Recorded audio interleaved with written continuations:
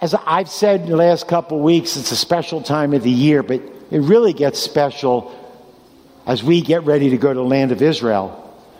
I get real excited, a little nervous, because I speak a number of times in Israel, I worry about the details, but there's such an excitement. You go around this room, I think there's 20 of us from Shuva that are going out of the 24, and we have a lunch afterwards. There's excitement. We're going as a family. We're going as a unit. And we go throughout all the land of Israel, as you will all hear when I get back. I will take you through our tour. But there's real excitement, of course, this time of the year because of the Jewish holidays. But tomorrow is a special day. We actually, by the way, those dates up there, in case you were confused, there was 2 May dates. Anyone know those 2 May dates? There was May, what's today, 3rd? Yeah, no, forget today. If you're confused about May 14th and May 5th, okay. May 5th is Israel Independence Day this year. We celebrate it this year here. Now, Israel calendar is different. So the real Independence Day is in the Hebrew calendar. It's called Ayar 5. That happens to be this year our May 5th. 66 years ago, it was May 14th. So when someone says, when's Israel real independence? May 14th. Not exactly right. It was that year. Israel independence is Ayar 5, which for our year changes all the time. But tomorrow is a special day because Monday is Yom Ha'atzmaut, celebration. And so last year, and we've been there before, Fran and I and some of the people are there. Last week in Israel was Yom HaShoah, the Holocaust, the mourning. And they remember the Holocaust. And that's very, very serious in Israel. And they have special things that take place in the Knesset. But a week later is even, I wouldn't say more important, but it's more touching and moving to the Israelis. This holiday that takes place tomorrow. It's called Memorial Day. And the reason that speaks to most of them is they have family, friends, and loved ones who have died. And they celebrate it on Memorial Day, which is tomorrow. So that begins tonight at sundown. It goes for a whole day.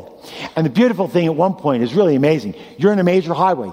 Imagine the 5, the 405, the 91, whatever you want to say. You're on a major highway. All of a sudden, sirens will sound tomorrow about 10 in the morning. Every car stops in the whole country. Wherever you are, offices, everyone stops, stands, and you don't say a word for about, I'm not sure if it's 1 or 2 minutes. Not a word. The whole nation is in mourning. It's really an incredible sight. Really very, very touching to see them standing on the highway. Everyone just bowed like that as they remember the suffering. That's Memorial Day. That's Sunday. The amazing thing that I mention that is because that goes from tonight till tomorrow night, because it's all day tomorrow. But tomorrow night at sundown, as they're mourning, soon as the sun goes down, they flip a switch. Very hard and emotional for them. And they have trouble. The Israelis tell me they have trouble for the first hour or so. They flip a switch and have to start rejoicing. Or Yom Ha'atzmaut. It's really, really an emotional time. And it's a celebration. And last year we did it with Jeremy's mom in a place called Carmel Yosef. And the singing and the dancing and the rejoicing. It was really, really tremendous time as they celebrate Independence Day. So it is a special time. And yet, so I love to share about this. And what I'm going to share with you now, remember always the good news, you will eat today. Anyway, but what I share with you today, I want you to take notes because there's a lot of, especially in our time, there's a lot of important things as we talk about the Arab-Israeli conflict. As we talk about the Israel and the Palestinian conflict, there's so many questions, there's so much confusion about it. And it really doesn't have to be that confusing. I love Dennis Prager. He says, just turn on to his course. He'll tell you the whole problem in 5 minutes. He's got courses on his email or his whatever. What do they call it? What? You look it up on the internet. Thank you. Whatever. I don't know. Shows how savvy I am. But 5 minutes, he'll give you a course on this. But I like to speak on this because so much in this world, so many people, so many individuals are against the Jewish people and against Israel. They really are. I am not paranoid, folks. I just happen to know this. When we talk about minorities suffering, my people have suffered. Some are because God punished them for doing wrong. Some is just because of Satan. And where do I get that from? I'm not just a crazy person. Revelation chapter 12 tells you Satan has an eternal war against God, against his people, against the Messiah. He will do whatever he can to destroy. That's what he does. So he's turned in our time, nations, individuals, the whole world, the secular world, the media, everybody turns on Israel. I think you can sum it up pretty well when don't put it up there yet. When you think of Jewish, they say aggression, and the world's problems are because of the Jewish people. Yeah, really, because Israel's out to conquer the world. We understand that. Please, if it's on tape, this is tongue in cheek. But our Jewish people are out to conquer the world, and we can see what a good job they're doing. I think right there. They're doing a very good job. Can you see the yellow? That's how much they've conquered, folks. And that was by the hand of God. But here's the amazing thing. You see that yellow spot there? The Jewish people have conquered and are holding on to that. Listen carefully. That's all they want.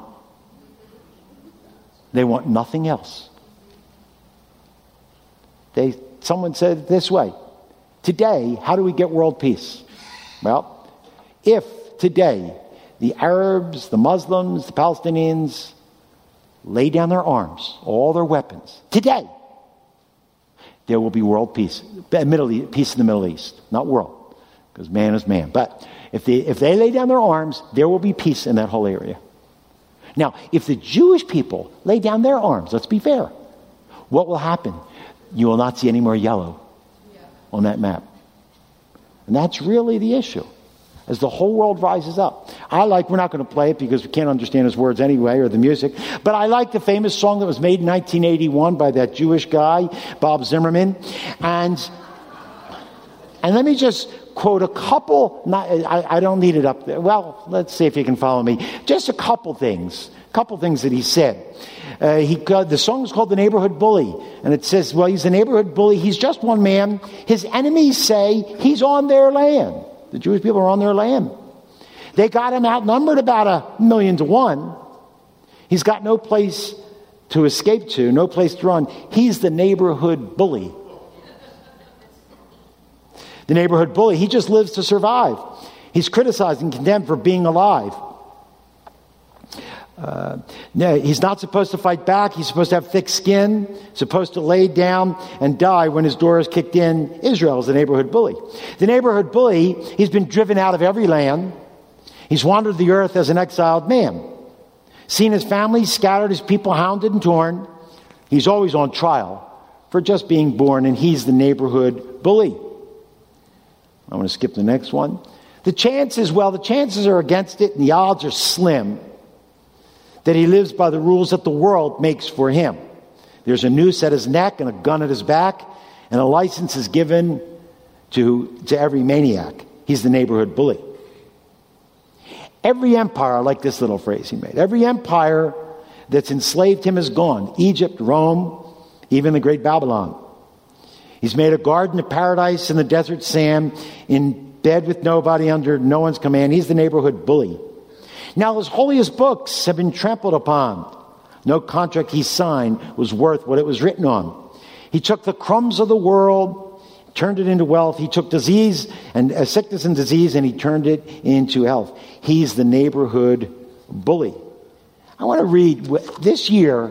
I go to a conference in Messiah. It's outside of Harrisburg, Grantham, Pennsylvania, every year. It's where a friend and I met 42 years ago, right, at this conference. We have special speakers. This year we're having a guy I'm really pleased with. He's an Arab journalist by the name of Joseph Farah. And he's got a column he writes. But he writes this, and I like to read this. And I mentioned all these things.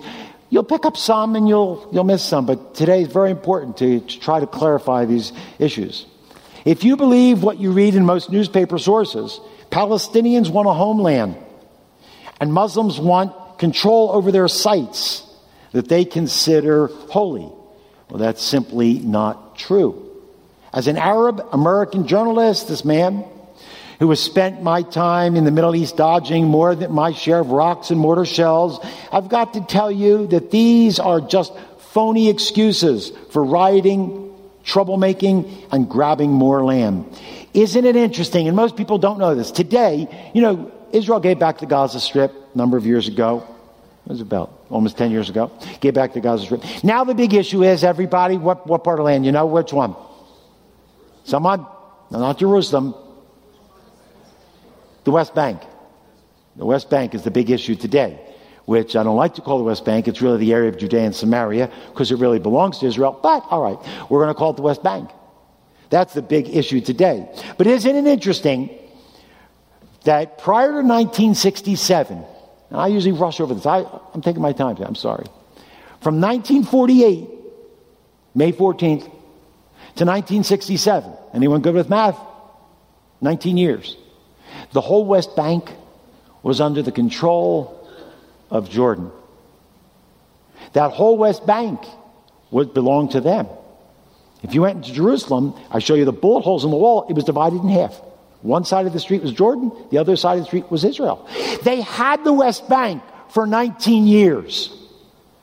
They had permission to do whatever they wanted. Annex it, make it part of that state of Jordan. They didn't do it. They weren't interested in it. Interesting. He said, isn't from that time. There was no serious movement for that land. The truth is that Palestine is no more real than Never Never Land. They're coming from him, not me. The first time the name was used, and this you need to know, fact, Palestine, where did it come from? 70 CE, or some of you say AD. The Romans came in, destroyed Jerusalem. They destroyed Jerusalem, and they, instead of calling the land Israel, they changed the name to the land of the Philistines, which came out to be Palestine. When the Romans completed genocide against all the Jewish people, smashed the temple, and declared the land of Israel would be no more. Really, the term, if you ever say Palestine, is an anti-Semitic term. It was used to destroy the Jewish people and say they no longer exist. It should really never be used, that term. Palestine never existed before or since as an autonomous entity. It was never a nation. It was always ruled by either Rome, by Islamic and Christian crusaders, the Ottoman Empire, and briefly, for a short time after World War I, by the British, 1917 to 1947. And they agreed to restore and give the land to the Jewish people as their homeland. In 1917, the British said, this land is going to the Jewish people. It was promised to them. It's a thing called the Balfour Declaration. It was promised to the Jewish people in 1917. 5 years later, they reneged. They said, that's too much land to give them, those Jewish people. Now they don't know that. We're going to cut it into fifths. We're going to give the Jewish people of those fifths 1/5. And all the Arabs can live in 4/5. It's very interesting. The Arabs could live in all 5/5. The Jewish people had to live in the 1/5. That was 5 years later, actually 1922. In 1946, those 4/5 of that land became known as, actually it was Transjordan, I think around 1941, and in 47 it was declared Jordan. Listen carefully. That is the Palestinian state. It was given to them. That's where the Palestinians should have gone if they wanted to live outside of Israel. Most of them didn't want to because they got better treatment in Israel, but that's another story. In 1947, though, of the 1/5 they were given to Jewish people, the world said too much, the 1/5. They chopped it from here to 1/5. Then they said, we'll give them half of that. And most of that's just the desert. That was the declaration of the UN in 1947, Thanksgiving weekend. They gave us half of that, mostly desert. Israel said, thank you, thank you, thank you, thank you every time. The Arabs said, no, no, no, no, war. Because they don't want them to exist. And that's just facts, folks. It's not Jewish bias. There is no language known as Palestinian. There's no distinct Palestinian culture. There's never been a land known as Palestine governed by Palestinians. Palestinians are Arabs, indistinguishable from Jordanians, Syrians, Lebanese, Iraqis. Keep in mind that the Arabs control 99.9% of the Middle East. Israel represents 0.1% of the landmass. But that's too much, he says, for the Arabs. They want it all. And that is ultimately what the fighting in Israel is all about. Greed, pride, envy, covetousness. No matter how many land concessions the Israelis make, it will never be enough. Today, I heard, not today, but in this day and age, I heard on Dennis Prager and other things, people ask me, are you for a two-state solution? What I mean by that is the West Bank would be Palestinian and the rest of Israel would be Israel. Are you for that? And a lot of people say, no. Listen, I'm not really for that because that land belongs to Israel. But if there was a guaranteed, which there's not, it can't be, that they would have peace with Israel, I said, all right, give them. When God wants, he'll take it back. But I would say, okay, if there's peace, but it can't be. Because they're not looking for our peace. They say Israel is the object to peace in the Middle East. This is a sick distortion. The Middle East conflict is not simply a conflict between Israel and Palestinians. Behind the Palestinians, there are 20 to 30 Muslim nations who refuse to recognize Israel's very right to exist, and who back the Palestinians in their often stated, never retracted determination to destroy Israel and the Jewish people. Since 1948, there have been 6-7 wars in the Middle East. All of them began by Arab aggression. After the famous Six-Day War in 1967, one of the greatest military victories in the history of the world, there was an Arab conference in Tunis. The result was the famous 3 no's they came out with. No recognition of Israel, no negotiation with Israel, no peace with Israel.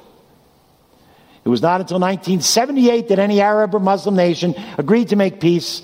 Anwar Sadat of Egypt, the man who made this peace, was soon killed by his own people in these efforts. How can you make peace with someone who refuses to even recognize your right to exist? They have no right to exist. Israel wants peace. They do not want peace.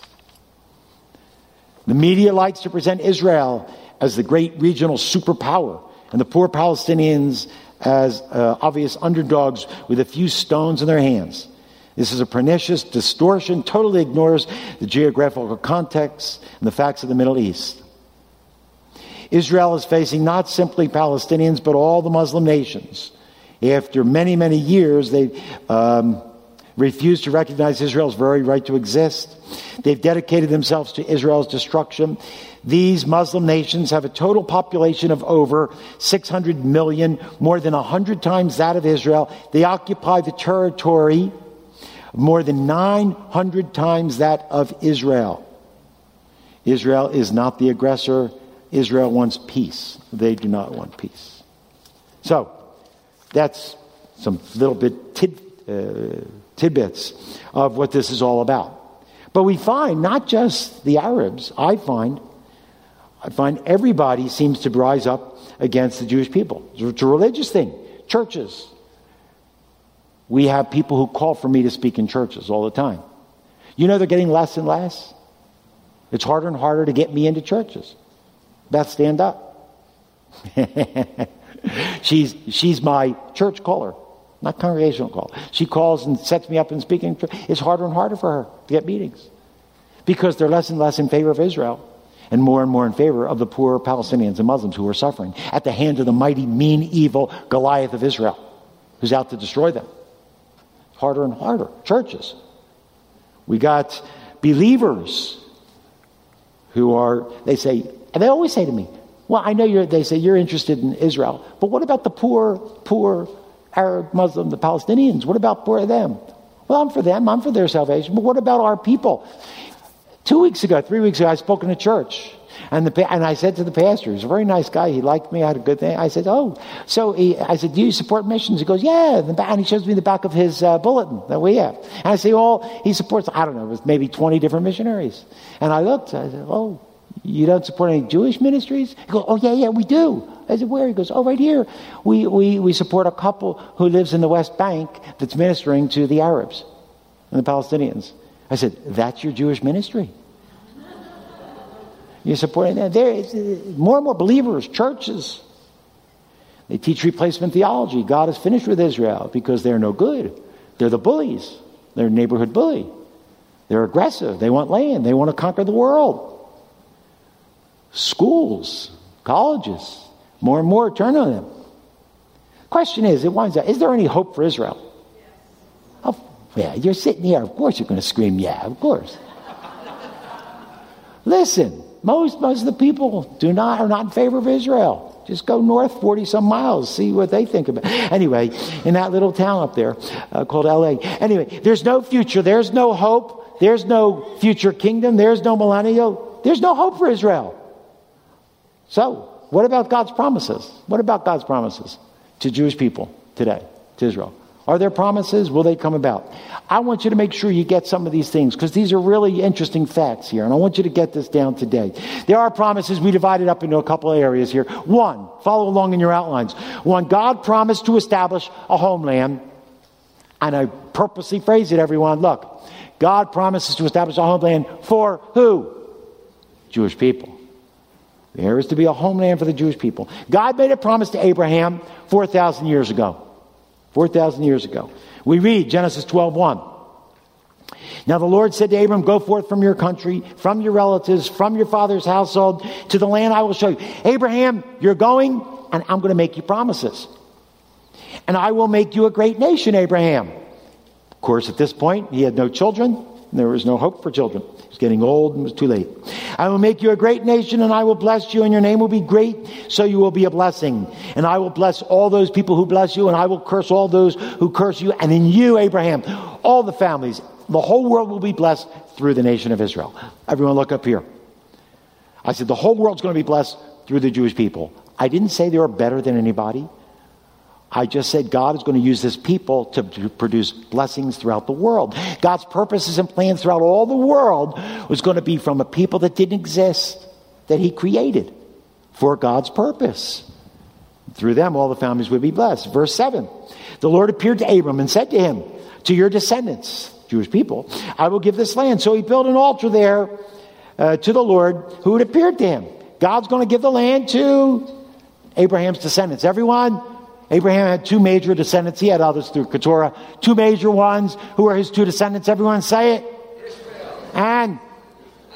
Ishmael and Isaac. Well, maybe he gave it to the Arabs, to Ishmael. Well, let's follow along.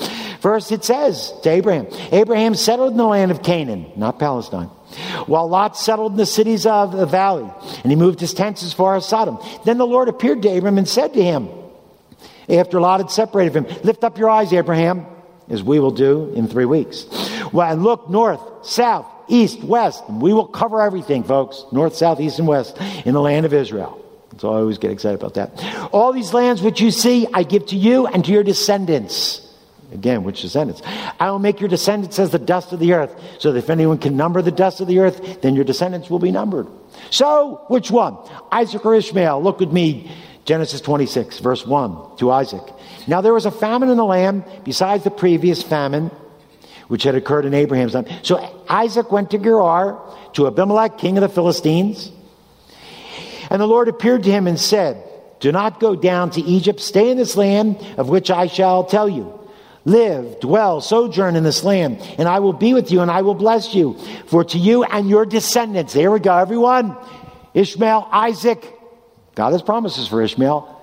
The land promises are going to Isaac. He's making the promise to Isaac.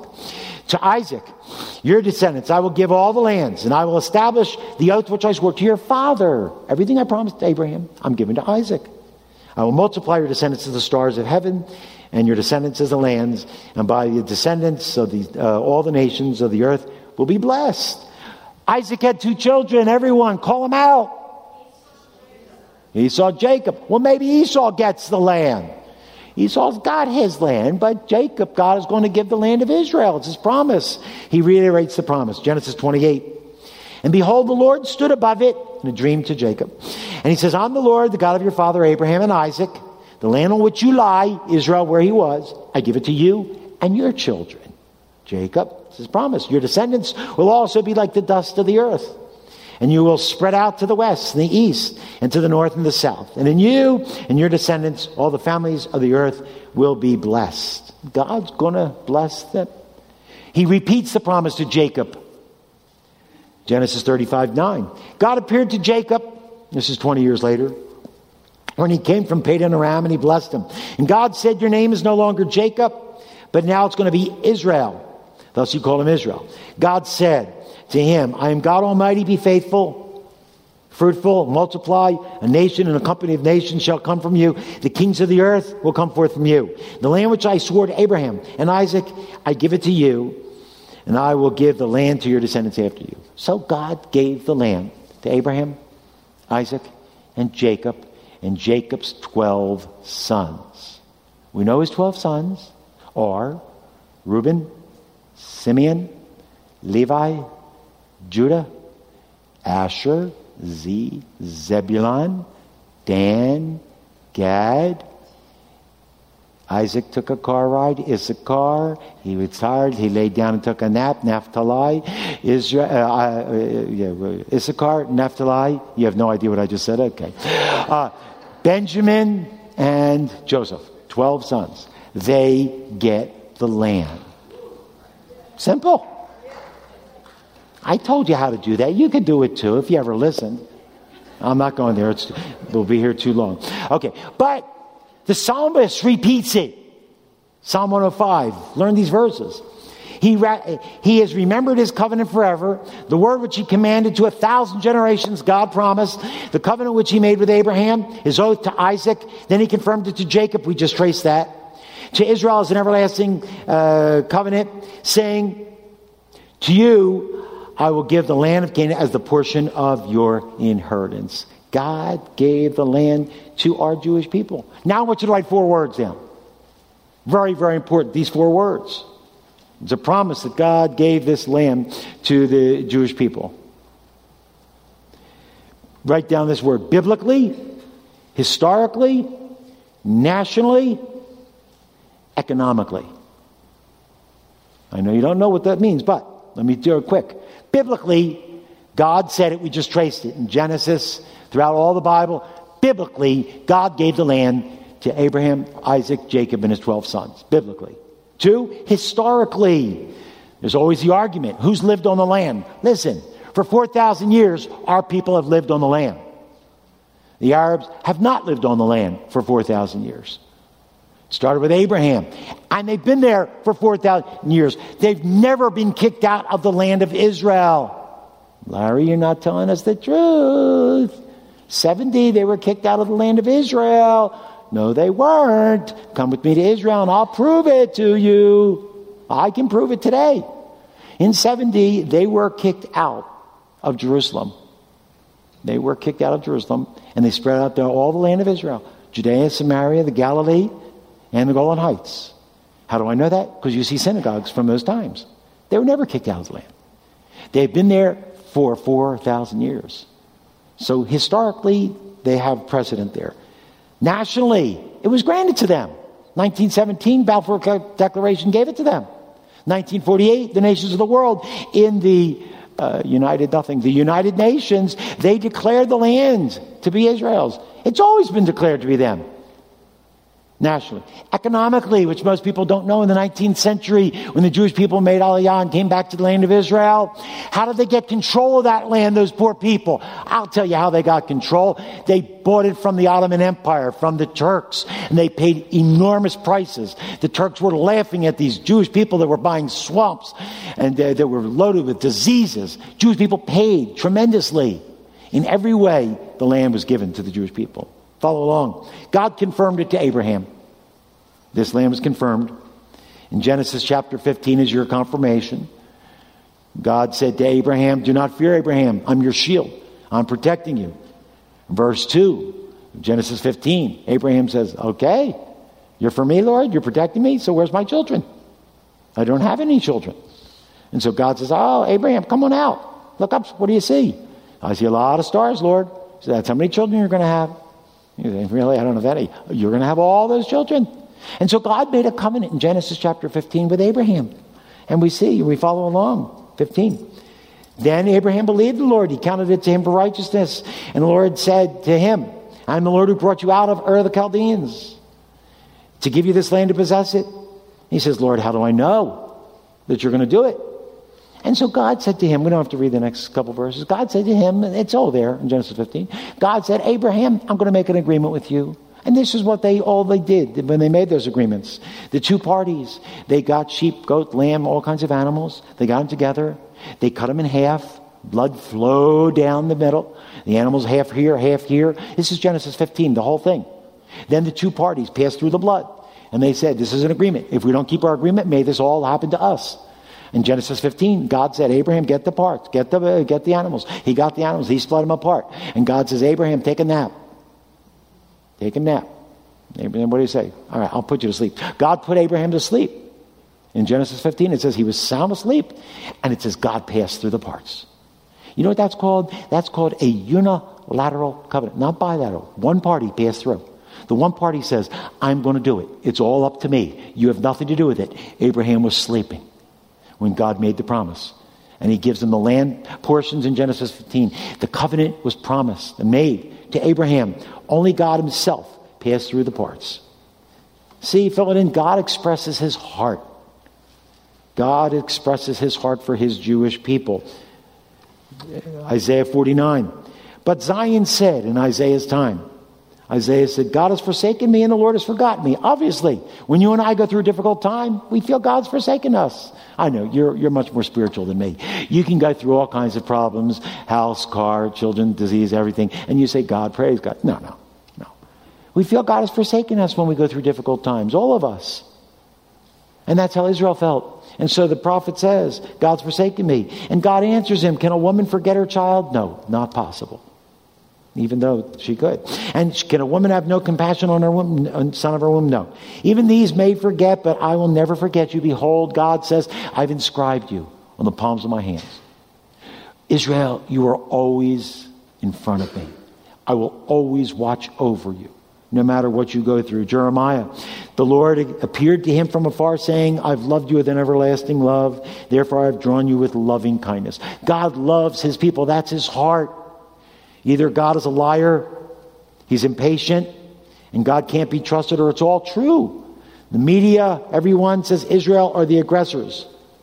And I always, my favorite comparison, even though I'm in California now, when I lived on the East Coast, I always tried, the best way I could illustrate it, you might find some area around here, but I lived in New Jersey. And I just imagine New Jersey, try to imagine waking up one morning, because Israel's about the size of New Jersey. And we wake up one morning and we see in the Star Ledger, the paper, Pennsylvania, New York, Ohio, Delaware, Virginia, Washington, all declares war on New Jersey. That's what it's like over there. They're out, they're trying to survive for their own survival. When Israel took out the nuclear reactor in Iraq in 1981, the whole world condemned Israel. They would have destroyed Israel had they done it. First, and everyone, most important, God has given the land to Israel. Follow along. Number 2, God promised a land for the people, but here, God promised to raise up, protect, and preserve this people. God promised. Here it is. Try to make it clear. Here, everyone, God promised the land to the Jewish people. Second, God promised a people to preserve and watch over this people, wherever they are. God will preserve the people. Fill it in. The history of the Jewish people. This is amazing when you think of this point. Because you can look up here instead of writing. Go. When God says, this people I will protect and watch over, will always survive. And yet when you look at the history of the people, it's scary. From the very beginning, they had bad beginnings. Abraham's wife, Isaac's wife, Jacob's wife, all barren. All right, so we get one child. There's not much for this people. Then they go down to Egypt, and Pharaoh decides he's going to destroy them all, kill the firstborn, bury the sons. He's going to destroy the Jewish people. That doesn't work. Everywhere you go, they get into the lands of Israel, the Canaanites, the Amorites, the Perizzites, the Hivites, the Hittites, the Girgashites, the Jerkites. I mean, that just came out.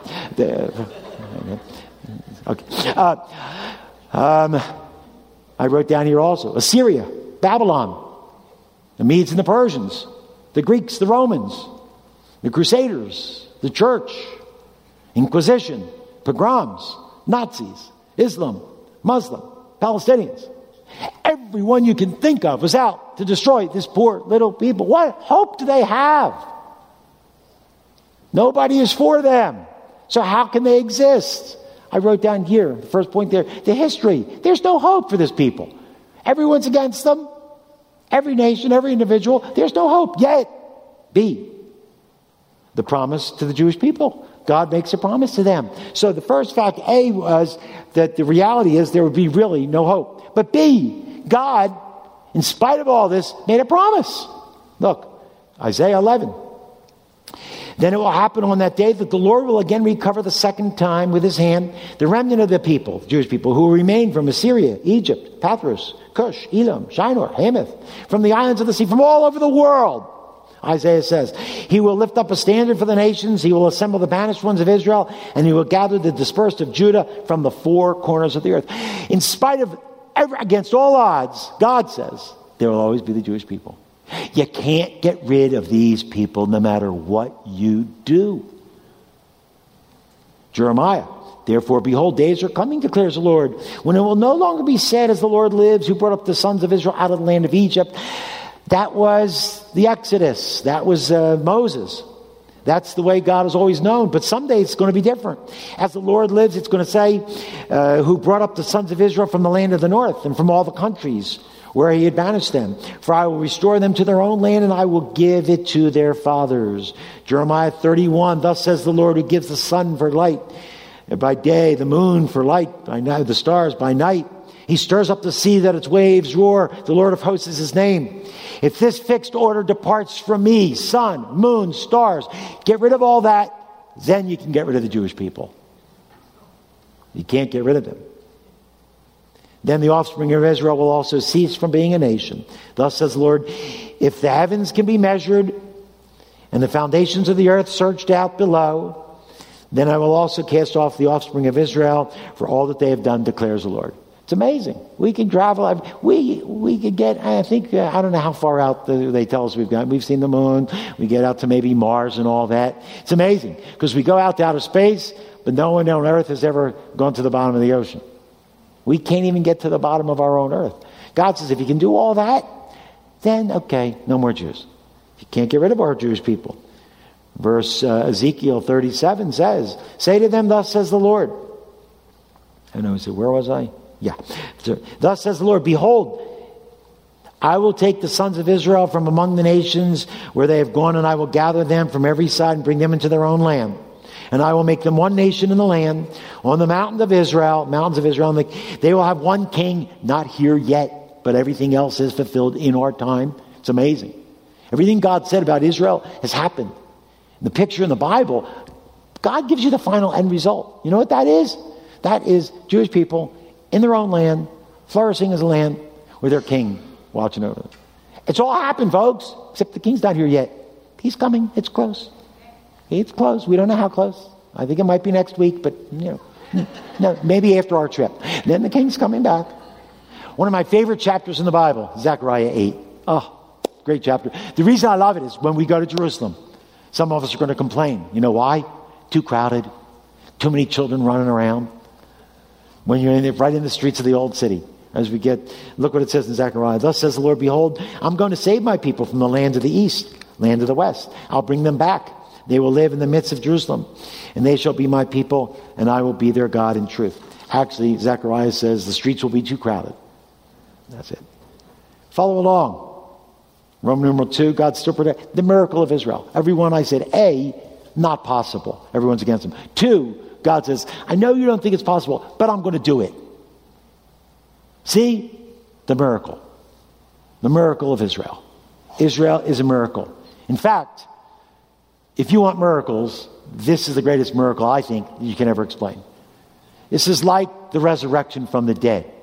It is a total impossibility that there could be a nation of Israel.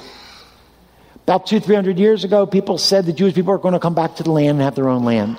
Bible believers in the whole world laughed, scoffed. They said that is not possible. Nobody is for it. All the Jewish people in the world didn't want it. They just said, give us peace in our own land. We don't need a homeland. It's okay. Don't inflame the nations. It is a total impossibility that a people so small, weak, and insignificant can decide to rise up around the whole world and come back to their land. Never been done. Impossible. One of the great kings in the hundreds of years ago someone said, can you prove God? He goes, I could prove God in one word. He said, what's that? He goes, Israel. It's not possible. There is no explanation how a people can rise up, coordinate an effort, go against everyone who hates them, and land in the land of Israel.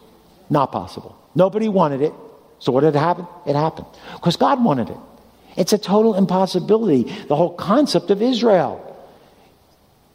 In 1895, I think it was, there was a trial of a Jewish general by the name of Dreyfus. He wasn't a general. He was a Captain Dreyfus. They tried him for crimes and misdemeanors against France, against the government. They said he sold secret documents. He was a scapegoat. It's a famous trial. In 1895. And Dreyfus was put on trial. And the whole world was watching it. And throughout all of France, France had a slogan, folks. You could see it at the Sorbonne today.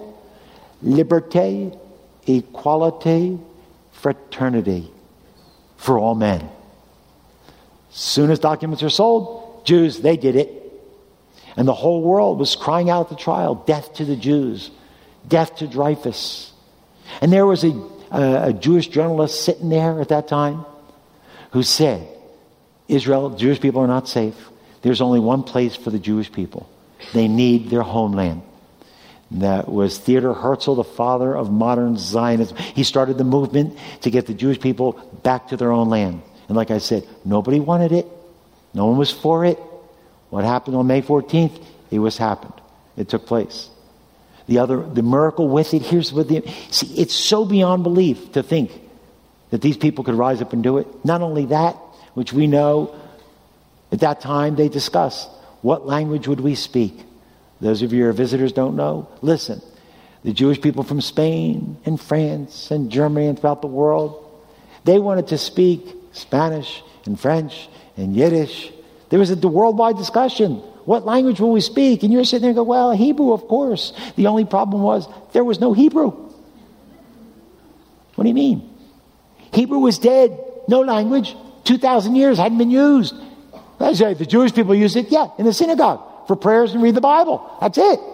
There was no language. And one man, everywhere you go in Jerusalem, you go down the street, Ben Yehuda, everywhere there's a Ben Yehuda street. One man came back from Israel in the 19th century, the end of the 19th century, and he invented the Hebrew language. One man. Made up words. Made up the whole Hebrew language. There was no language. And he had his son born, and he made his wife promise. Only speak Hebrew to the children. They were mad at him. They hated him because they said, your son will be an idiot. There is no language. He says, I will make it up as I go along. And I always love to tell the story. About 10, 15 years later, his son is in school. And he comes home bloody, beaten. Kids persecute him, hate him because of his father. And he said to his mom, I have good and bad news. And she says, what are the bad news? They persecuted me. They beat me up. They cursed at me because of Dad. She goes, what's the good news? He said, they cursed at me in Hebrew. One language, folks. One people, one language. It is an impossibility that there could be a land called Israel with Jewish people speaking their own land. Promise, God said, there will be land. There will be people, because God does it. 3, follow along. God promised to protect the land, promised to make the land productive and fruitful. Important again, contrast. A, the past. What was the land? Let's go back a couple thousand years ago. Babylon came in 586. The land of Israel. Babylonians came in, destroyed the land of Israel. Destroyed the temple. Burned it to the ground. There's ashes. You come with me, I'll show you some of the ashes still in the old city. In a special house that we go to, you'll see the ashes in the basement of either the high priest or a very, very wealthy rich man's house in Jerusalem. Babylon leveled the city. 500 years later, the Romans came in 70. After the temple had been rebuilt, they leveled the city. They destroyed the temple. They burned everything to the ground. I'll show you those ashes. There's all kinds of ashes all over Israel. From Babylon, from 70. Jewish people filtered back in the land for 60 more years, till about 135, when the Romans came back in. They salted the earth. They destroyed everything in Jerusalem, and they kicked the Jewish people out of Jerusalem. They renamed everything Palestine for the nation, and the city was no longer called Jerusalem. Elia Capitolina was the new name of Jerusalem. No more remnants of the Jewish people. No more land. And it lay desolate for 2,000 years. Desert, cracked, dry, barren, other areas, swamps, disease, malaria, nothing in the land. More than 100 years ago, 150 years ago or so, Mark Twain, the dream of everybody, I got to go to the Holy Land. So he went to the Holy Land, and he got there, and he goes, this is it. This is the Holy Land. Who in their right mind would want to come to this place? There was nothing. There was a few people scattered here and there. There was disease. Who would in the world, in their right mind, would ever want to come to this land? See, I'm taking you to the outline. The past, it was barren. It was nothing. There was no hope. What's God's promise? Everyone, the promise for the land. What did God promise? See the contrast. What's the reality? The contrast. What God says. Look what God says in Isaiah 35. The wilderness, the desert will be glad. Rejoice and beautiful. Blossom. The Arabah will rejoice and blossom like a crocus, like a rose. It'll blossom profusely. And with their rejoice will rejoicing and shouts of joy. The glory of Lebanon will be given to it. The majesty of Carmel and Sharon. They will see the glory of the Lord, the majesty. God says it's going to blossom like a rose. Why do I like to go? Actually, April or May. Ideally, what you want to do, just like California, when the rain stops, you want to go 2 weeks later. Israel's in blossom. It's bloom everywhere, everything. Blossoming, roses, everything. You want to go there. Now, people say you want to go in October. Very nice time to go. But you're not going to see. It's going to be barren because everything dies out in the hot summer heat. But you go now, things are in bloom. And you see all the beautiful colors in Israel. And God said it's going to happen. Amos chapter 9, verse, skip that one. Good. Chapter 9, verse 14. I will restore the captivity of my people Israel. Amos said it's going to happen. He's going to bring them back. They'll rebuild the ruined cities. They'll live in them. They will also plant vineyards and drink their wine. I'll make gardens, and they will eat their fruit. I will also plant them on their land, and they will not be uprooted again from their land, which I have given to them. Thus says the Lord. Ezekiel, the Lord God, on that day that I cleanse you from all your filthiness, your wickedness, your iniquities, I will cause cities to be inhabited. The waste places will be rebuilt. The desolate land will be cultivated instead of being a desolation in the sight of everyone who passed by. They will say, this desolate land has become like the Garden of Eden, and the waste desolate, and ruined cities are fortified and inhabited. The nations that are left around you will know that the Lord, that I, the Lord, have rebuilt the ruined places and planted that which was desolate. I, the Lord, have spoken, and I will do it. God is going to bring about the blossoming. So we see the land. The reality is, point A there, or letter A, is the land will be desolate for 2,000 years. B, God says, I will bless the land. C, the sea is the land today. Now, I want you to look up here.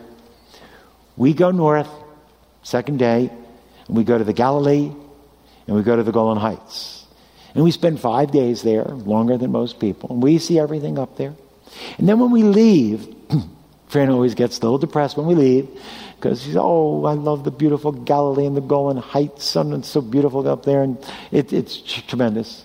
We leave and we go south. We go all the way down to the Dead Sea. And that's usually on that just takes a couple hours. We drive, it's not far. We drive through, and that's when people say to me, are we going anywhere near the West Bank? And I say, we're in the West Bank. We go right through the West Bank. And as we're going through it, that is the longest valley in the world. It's called the Great Rift, Syrian African Rift. From Syria, from Turkey, all the way down to Africa. The largest ditch valley in the world. It's called the Jordan Valley. We go through that valley. And as we're going, and on one side you see the Jordan River, and right over there, the mountains of Gilead, where Eliyahu Hanavi, that's where he comes from, land of Gilead. And you see them on the mountains over the Jordan. And then we see the Jordan River, which is a little trickle. And then we're driving through the valley. And then on the other side, you see the mountains of Samaria and Judea. And as we're going through this valley, for 2,000 years, there was nothing here. It was barren. There was nothing at all. Today, it produces more fruits and flowers, second only, I think, to America, and disperses throughout all the world. The amazing thing, look at me. I love this verse. When we go through the valley, I read it. Isaiah 27:6. In the days to come, it says, in the days to come, Jacob will take root, nation of Israel will take root. Israel will blossom and sprout, and they will fill the whole world with their fruit. Isaiah said that, folks, 2,700 years ago. And it's happening today. They feed the world with their fruit. The cities are flourishing. God said, I'm going to bless this land. The soil's rich. The irrigation. The mountains are dripping with the water. You look at Israel's side and you see it's rich and lush and wonderful. You look at the Arab side and it's barren and cracked and dead. Unless Israel goes over and helps them. Israel helps the Arabs to produce their land and produce their fruit and to produce everything. So the Arabs are actually getting blessed by the Israeli people. They say thank you and then they kill us. That's what they try to do. The Israel side. Gaza was once famous. It was beautiful when Israel had control. They gave it over to the Palestinians and now it's a garbage pit. It's horrible. In this valley, we go to a place in the north. We go to a place called Mount Arbel. Very few people go to Mount Arbel, let alone climb down it like we do, right down the cliff. Very few people go to that. When you look at the top of Arbel, it's a beautiful sight. If it's not cloudy, beautiful sight. And you see the Sea of Galilee, and you see the Valley of Gennesaret, and you see everything grows in the valley. 2,000 years ago, Josephus said, anything grows in this valley. Anything. Just plant, boom, it's going to grow. Not only that, all fruit, all kinds, some that are supposed to grow this part of the year, some grow this part of the year. Not in Israel. All the time, all the fruit. He says, only one problem, it doesn't grow bananas. You go there today, that's all you find, bananas everywhere. The land blossoms. God said it was going to happen. The whole story. It's a miracle. Everything grows there. God promised to bless the land. I said today, God said he will preserve a lamb. He's going to preserve a people. He's going to bless this land, which we see in our own day. I get so excited because all these things people say, it's close. The Lord's coming back. When? I don't know when. But it could be close. How do you know? Because the picture that God says with Messiah reigning in Jerusalem is Messiah reigning in Jerusalem, in the land of Israel, cities built, land flourishing, flowers and fruit, everything bless the land. It's just there, let's put the cherry on the top. Messiah. God gives us the end picture. So we don't know how close we are to completion of that. Last thing. God promises. There's only one thing missing in this whole scenario. I said God will make a lamb. God will make a people. God will bless the land. And therefore God will bless the people. God will promise to revive the Jewish people spiritually. This part I don't like. The spiritual condition of my Jewish people today. What is the spiritual? People ask me that. You go to Israel, what's the spiritual condition of Jewish people today? Listen, everyone in Israel, except the very, very religious Orthodox, love to talk. They'll talk about anything. They love talking American politics. We don't do that here. Anyway, they love talking American politics. They love talking about anything and everything. They love talking about religion. They love talking about the Messiah. They will talk to you about anything. Talk, engage. It's wonderful. You mean they're spiritual over there? A, number 4, spiritual condition. Listen carefully. All the Jewish people over there, as a whole, they're empty. They're devoid of God's Spirit. They're secular. They're tremendously worldly. They have no faith, no word of God. They do have the Bible. They don't read it. They don't know it. They have no prayer. They don't pray. They're agnostics. They're atheists. And it's amazing. I tell a story. I met this rabbi. And the rabbi said to me, "You're not Jewish anymore." I said, "Okay, I'm not Jewish." So let me ask you, Rabbi, 2 pictures. I said, one Jewish person, parents are Jewish, grandparents are Jewish, raised in a Jewish home, doesn't believe in God, doesn't read the Bible, doesn't pray, claims to be an atheist or an agnostic. He follows Buddha, doesn't go to synagogue, doesn't know anything about his Jewishness, worships the devil. Is he Jewish? And the rabbi looked at me. This happened. Yeah, of course. I said, "Thank you." Now I said, "Rabbi, me, here I am. Parents are Jewish, grandparents are Jewish, raised in a Jewish home, raised in the synagogue, had my bar mitzvah, read the Bible every day, pray every day, worship on Shabbat, observe the Jewish holidays, believe in God, believe in the coming of Messiah. I believe Yeshua, Jesus, is the Messiah. Am I Jewish?"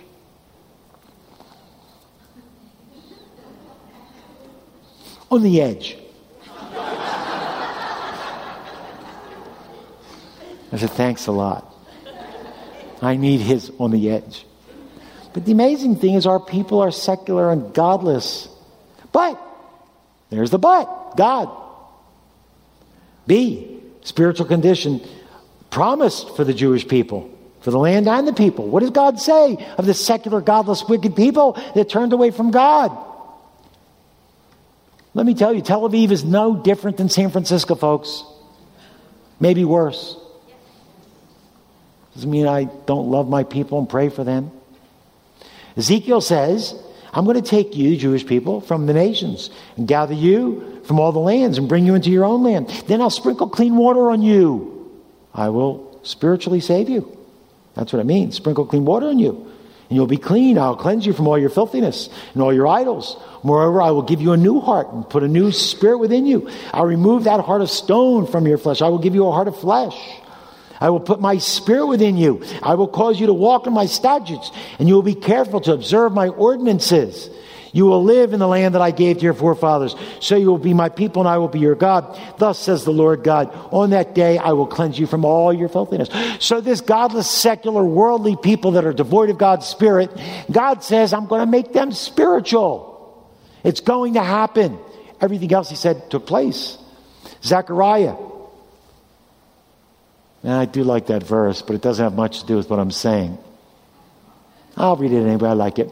I will pour out on the house of David and the inhabitants of Jerusalem the spirit of grace and supplication. In that day when Messiah comes back, he's going to pour out on Jewish people.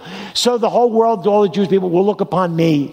Will look on me whom they have pierced. It's prediction when Messiah comes back and all the nation of Israel sees Messiah and his pierced marks. They will mourn for him as one mourns for an only son. They will weep bitterly. This is the revival that will take place when Yeshua returns. But I want you to see Zechariah 13:1. In that day, there'll be a fountain opened in the future. This is the fulfillment of Yom Kippur, folks. On that day, for the house of David and the inhabitants of Jerusalem, for sin and for impurity. This is when God will cleanse the nation of Israel. You see, the spiritual condition I said, A, was it's bad. But God says, it'll be good. I'm going to make it good. Jeremiah says, this is what I'm going to do for the people. Days are coming when I will make a new covenant with the house of Israel, the house of Judah.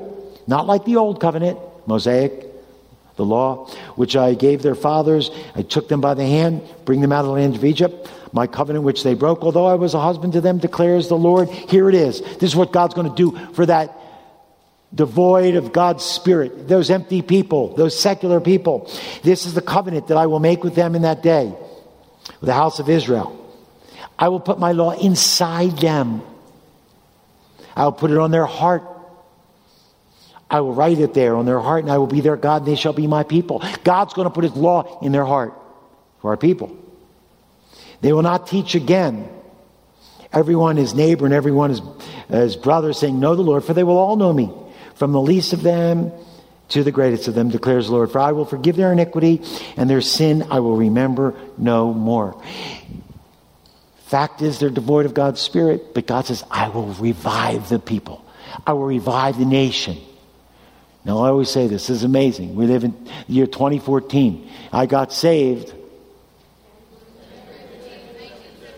72 when I got saved. If you had told me there's a Jewish believer in Idaho, I pick on Idaho. I don't know why. I would say, yes, I know him. Because we knew all of us that were believers. God's law was written on my heart on that day. I knew God personally on that day. My sins were forgiven me on that day. And in that day, there was a few of us around the world. Since then, thousands and thousands, maybe millions, have come to believe that Yeshua is the Messiah. God promised that people, I will revive their spirit. I will spiritually revive them. It's happening in our day. We see it more and more. I always like to tell a story when I drove across the country with my wife and the girls, 1997. And we traveled, go to major spots. We got to Yellowstone. We got to Old Faithful. I wanted to get to Old Faithful. I wanted to see it erupt. I wanted to see it happen. They all told me about it. And they said it happens every 90 minutes. So we got there, and of course there was nothing. I said, oh, how long ago did it erupt? They go, oh, about 5 minutes ago. Of course. So I had to wait all 90 minutes with the kids. And so about 30, 40, 50 minutes later, all of a sudden from that little hole in Yellowstone, all of a sudden I said, that's it. Let's go. You know, I'm a little like Chevy Chase. We saw it. Let's go next thing. We got to go. They said, no, it's going to happen. 5, 10 minutes later, that was it. That was beautiful. I really had a good time. Old Faithful was good. No, you got to stay. And finally it started to get bigger and bigger and bigger. And the 90th minute came. I don't know, a couple 100 feet in the air, they had water coming from the inside. It's happening in our day, folks. It really is. The miracle of Israel. God has promises to Israel. He's going to keep them all. He always said, the land belongs to the people. I've given it to them. You can fight over it. You can divide it. You can do anything you want. The land belongs to the Jewish people. 2, there will always be a people to occupy that land. God will preserve that people no matter who rises up against them. 3, that land. I'm going to bless physically the land.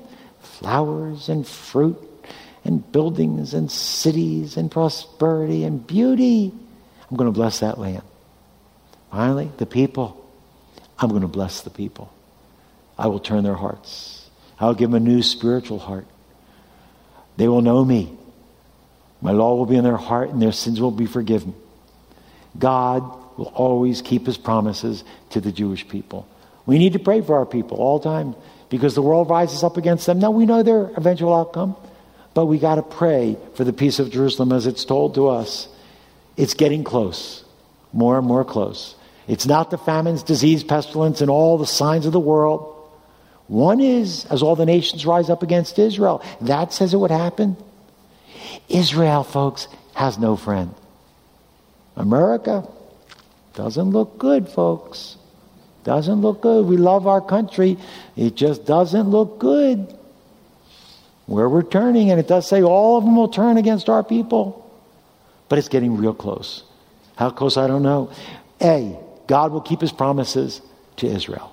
Always has, always will. You can't stop the promises. 2, because we know God is faithful to Israel, will keep his promises. God will keep his promises to you and me. Look to Israel and see that God preserves them. He's going to preserve us. He will always watch over us. And finally, God will bring about that future kingdom one day.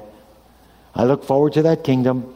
Promise in Romans 11, if the Jewish people's transgression meant the whole world would get rich, if their failure meant the Gentiles would get rich, how much more is going to be when they all come back to faith, which is happening in our day?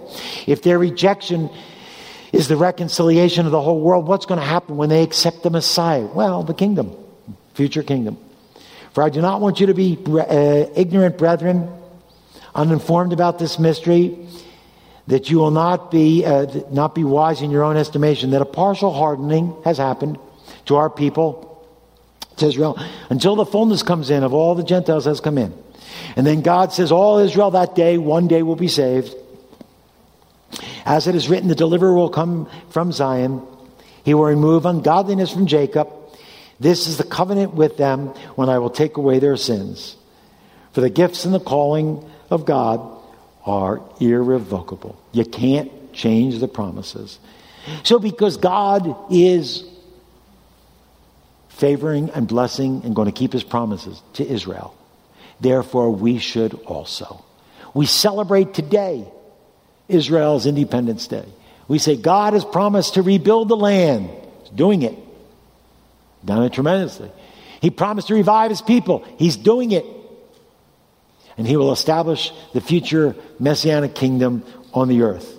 God has always promised to keep God will always keep his promises to Israel. Today we remember that God brought our people back and will always keep his promises. Let's all bow together for a word of prayer. Father God, we thank you for your promises, for who you are. I thank you that you are faithful and true and just. And Lord, we can depend on you. Even though we can't depend on man and even ourselves. But we thank you that you love us, care for us, and made promises to us and to our people.